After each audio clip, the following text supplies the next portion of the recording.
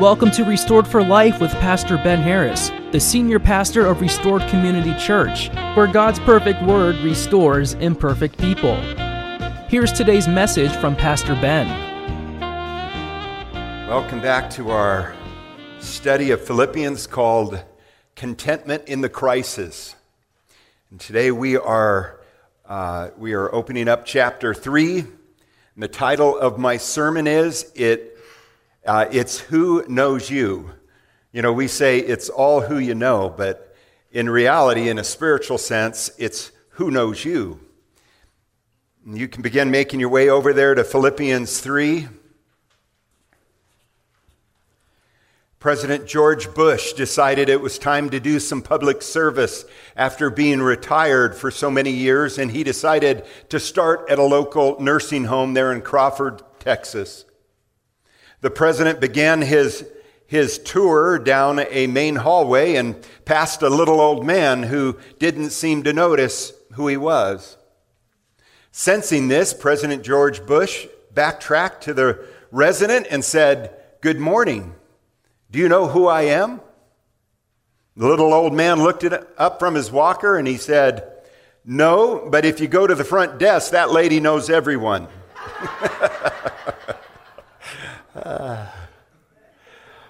I have found in life that it's good to remember who you are and where you came from. Amen? True and lasting joy or happiness does not come from who you are, but who Jesus is and how well you know him and how well you trust him. It's not who you know, but rather who knows you that really matters at the end of life. And the Apostle Paul knew that, and it was his key to how he lived his life and how he would do so well, and we would do so well if we understood this principle and let it guide us through our own lives going forward. Let's begin reading our passage of Scripture. "Finally, my brethren, rejoice in the Lord. For me to write the same thing to you is not tedious, but for you it is safe." The word joy here, or rejoice, is found some 10 times in this short letter. And Paul does not grow weary in reminding them of the importance of keeping one's joy mindset of grace and salvation as a free gift. And the apostle writes that he doesn't find it tedious to remind them of the precepts and the hope that is found in Scripture. In fact, he tells them that in so doing, it keeps us from falling into the false teacher's mindset of working for one's salvation, which of course we know is impossible. It's easy to allow outside circumstances to determine one's inside joy, isn't it? I mean, if our intake of the news surpasses our intake of God's Word, then we shouldn't be surprised when the fears of this world overwhelm us. Here's a great acrostic for fear, by the way. I'm going to give this to you for free this morning. Not part of the message, but just let me give you this. Fear stands for false evidence appearing real. I could do a whole nother sermon right now, but I'm not going to chase that rabbit. It's false evidence appearing real. And then I tell you what, the news media is full of it these days. It seems like they're trying to instill fear into us on purpose. As the popular Christian song states, fear is a liar. Fear will paralyze you from making sound biblical decisions. In fact, it will trick you into making really bad decisions. God can't love me. I'm not worth it. I can't be forgiven. Or I don't need God. I can make it on my own, and I can take care of myself. These are all fear-based lies that the enemy wants to sow into our lives. Paul regularly reminded his children of the faith of God's truth and how to live a life of joy, meaning, and purpose.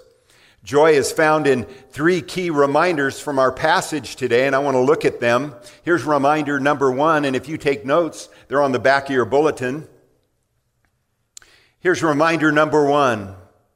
Remind yourself of who you were. It's good to remember where we come from. Number 2, verse 2, beware of dogs, beware of evil workers, beware of the mutilation. The false teachers wanted to mutilate what Christ had done for us. For we are the circumcision who worship God in the Spirit, rejoice in Christ Jesus, and have no confidence in the flesh. Though I also might have confidence, Paul says, in the flesh. If anyone else thinks he may have confidence in the flesh, I more so.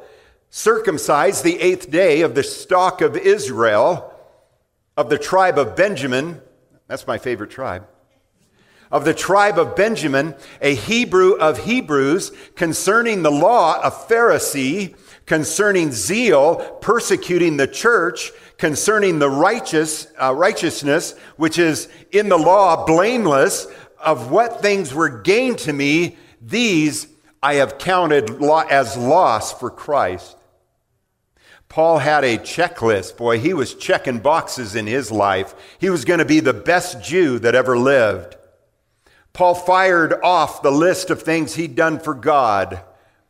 In short, it was his pride list. He could outshine just about anyone else in his presence as far as his accomplishments were concerned. But after coming to faith in Jesus, he knew just how much he was lacking. That's the challenge the rich and famous have with coming to salvation. They believe they don't need Jesus in order to be successful. And by their definition, or the world's definition, they're actually right. But God has a different definition of success. And in the end, his is the only one that matters. Jesus said, without me, you can do nothing. In the end, riches won't ransom you, power won't protect you, and fame won't free you. We need a Savior, and his name is Jesus. The most successful man or woman on this planet is bankrupt without Christ. Hell will be brimming with the rich and famous. Those who thought their good deeds would get them into heaven will one day discover that true salvation was a gift from God. It can't be bought, it can't be sold, and it can't be acquired. Only coming to Jesus in humility will save a person. Paul's list of accomplishments were worthless in regards to saving his soul, and he knew that now looking back. So reminder number 1, remind yourself of who you were. And here's reminder number 2. Remind yourself of who Jesus is. Verse 8, yet indeed I also count all things loss for the excellence of the knowledge of Christ Jesus my Lord, for whom I have suffered the loss of all things, and count them as rubbish, trash. The Greek word here is animal excrement. Compared to knowing Christ, all those things that I thought were great, that I was doing, are trash. It's rubbish. That I may gain Christ and be found in him, not having my own righteousness, which is from the law, but that which is through faith in Christ, the righteousness which is from God by faith.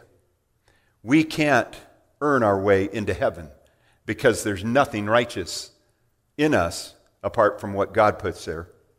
There's nothing as important, precious, awesome, or valuable as knowing Jesus and his Father who loves you perfectly and completely. The supreme excellence in knowing Jesus and growing in his knowledge, in his wisdom, leaves our past accomplishments and achievements in the dust. To be quite frank here, they're not even in the same solar system. The knowledge of the brightest, most talented, and brilliant men and women that ever lived can't hold a candle to the surpassing joy, satisfaction, and fulfillment of knowing and experiencing the most elementary truths found in God's Word. Truths like that of John 3:16 that are so profound yet so simple. For God so loved the world that he gave his only begotten Son, that whoever, that's us, we're part of the whoever, believes in him should not perish but have everlasting life. For God did not send his Son into the world to condemn the world, but that the world through him might be saved. What a profound yet simple truth. What an amazing, amazing truth. Maybe you sung about it as a child. Yes, Jesus loves me. Yes, Jesus loves me. Yes, Jesus loves me. The Bible tells me so. My friend, if you don't have Jesus today, then today you have nothing of eternal value, because without him, there is no hope or reason for life. What is the reason for living? I was just asked by a rather astute young lady who was really wanting to know the answer. Here it is, verse 10. Look at your Bibles. That I may know him, we're talking about Jesus here, that I may know him and the power of his resurrection, so that I may know him.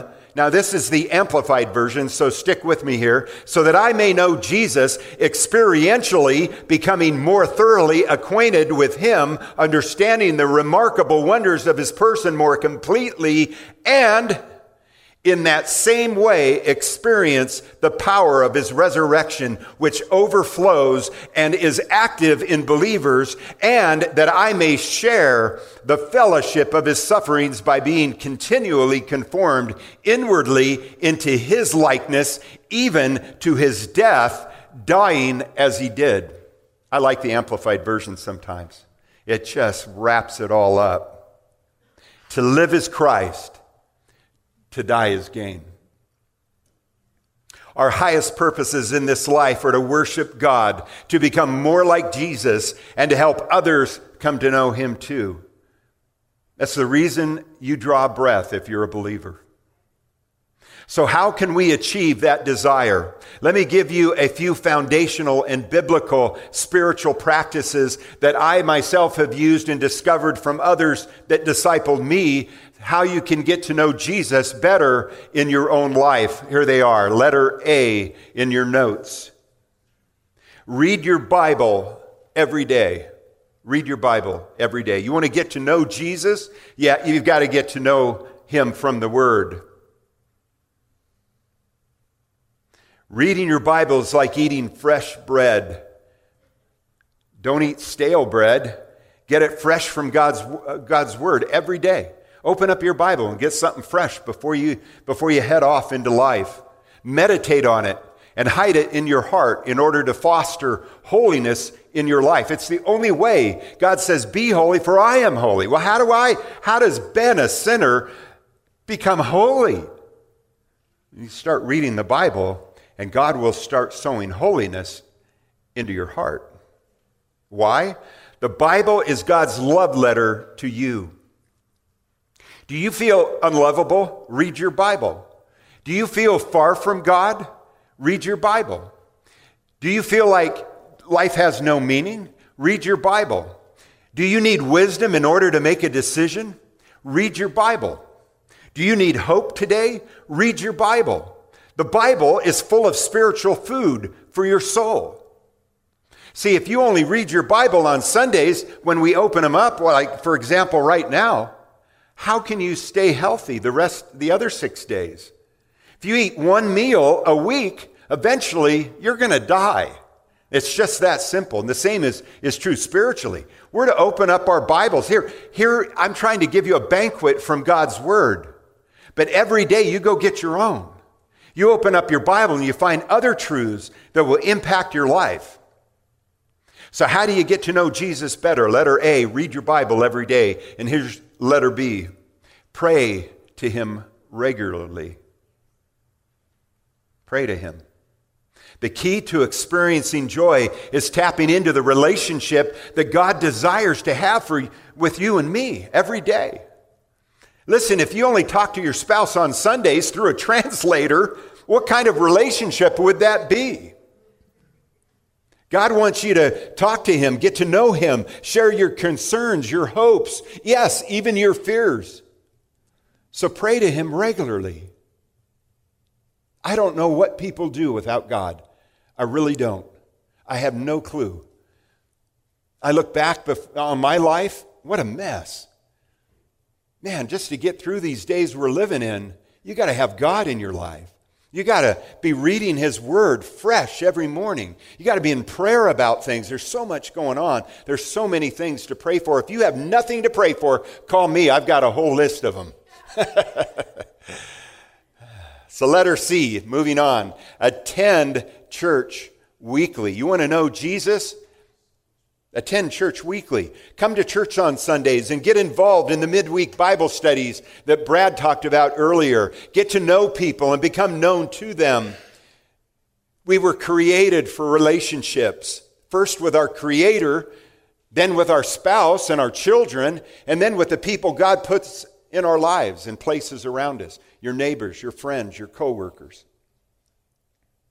Coming together presents the opportunities to serve one another, to encourage one another, and spur one another on to good works. One of the glaring statistics found in divorced Christian marriages is the lack of these spiritual practices in a marriage relationship. It didn't take me long to understand that. In mentoring now over 100 men, I was a men's pastor for 8 years for Dr. David Jeremiah down in San Diego. After getting through about 100 of them, it was glaringly true that I had yet to meet one of them that committed to carrying out these 3 spiritual practices. I will say pretty confidently that none could say that they read their Bibles daily. I asked them. None had an active or consistent prayer life. The majority were only slipping in and out of church each week, hoping not to be noticed or asked any questions. When Jesus collected his disciples, he didn't stop at one, did he? He called together a band of brothers. They would walk and talk together, laugh and cry together, and yes, at times even die together, and share life side by side together. And after 3 years of closely walking together, God used them to turn the world right side up with the gospel. They were helping change lives. They were affecting people and molding empires as they shared the good news with those around them. Paul took the gospel into Caesar's palace. As he's being tried, he was sharing the gospel with Caesar. He was changing empires. He gets shackled together, and before you know it, the people, the guards are coming to Christ, and others in Caesar's household, we're told, are coming to Christ. Isn't that interesting? You can shape an empire, the most powerful empire of his day. These disciples of Jesus shared their struggles, their shortcomings, their victories, their celebrations, and their prayer requests together as they bonded around the commonality they had in Christ. You should too. We should too. Let me tell you, the days aren't getting easier. I don't have to tell you, the days are getting a lot more difficult. Every day brings some other news. The church is beginning to be persecuted right here in our own country. And while all of this sounds good up to this point as far as following Christ and getting to know him, then Paul gives us some less than comfortable truth. All of a sudden, his writing changes. Finishing up now with verse 10. That I may know him, Jesus, and the power of his resurrection. Yeah, that's all awesome and amazing. I want to do that. Sign me up. And the fellowship of his sufferings, being conformed to his death. Hold on a minute. I like the first part of that verse, but Paul, wait a minute. What'd you just say? Here's the Amplified Version. And that I may share the fellowship of his sufferings by being continually conformed inwardly into his likeness, even to his death, dying as he did. There's no mistake about what Paul's talking about here. In his book, The Cost of Discipleship, Dietrich Bonhoeffer was a pastor in Nazi Germany. He wrote these words that are famous now. When Christ calls a man, he bids him come and die. Wow. Wait just a minute. I like the parts about the blessings. I want to get blessings from God. I like the part about experiencing his power of resurrection. I can accept that, but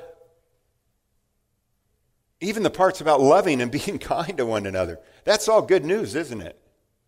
But back the truck up. What do you mean we're supposed to suffer with him? That doesn't sound real good with me. I don't like suffering. I like easy days when there's no suffering. To know Jesus is to know a supernatural, resurrected God.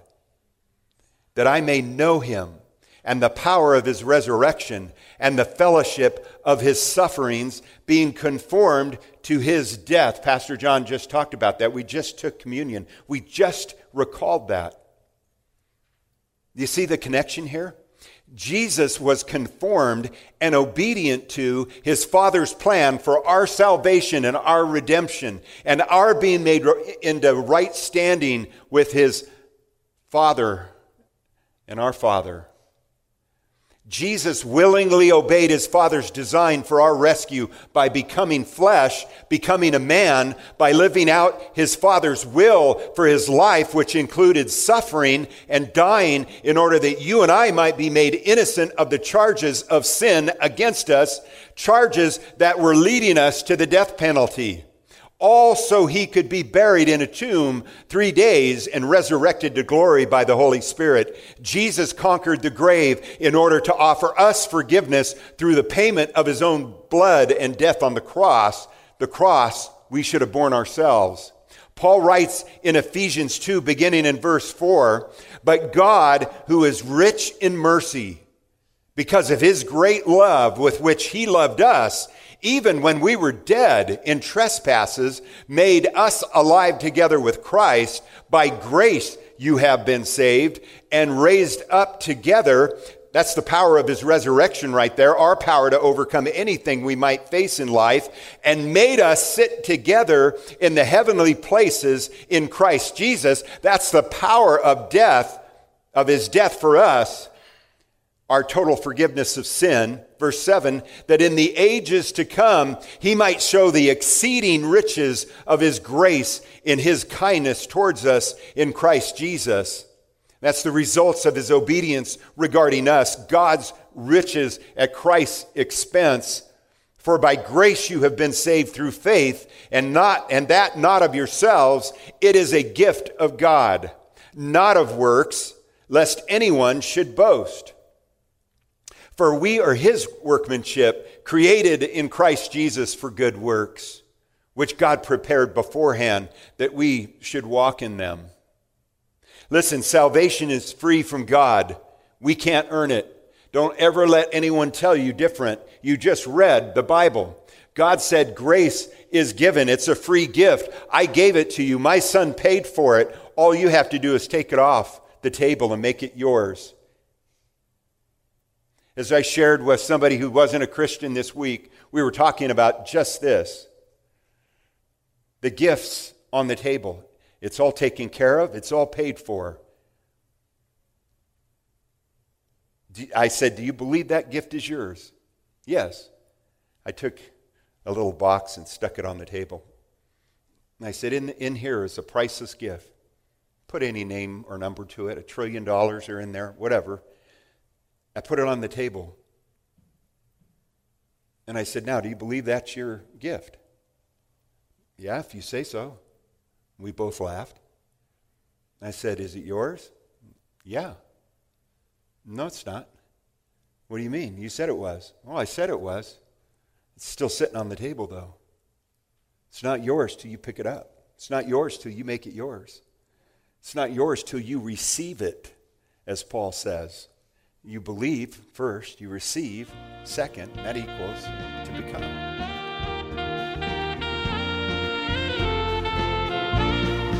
Restored for Life is a radio ministry brought to you by Restored Community Church.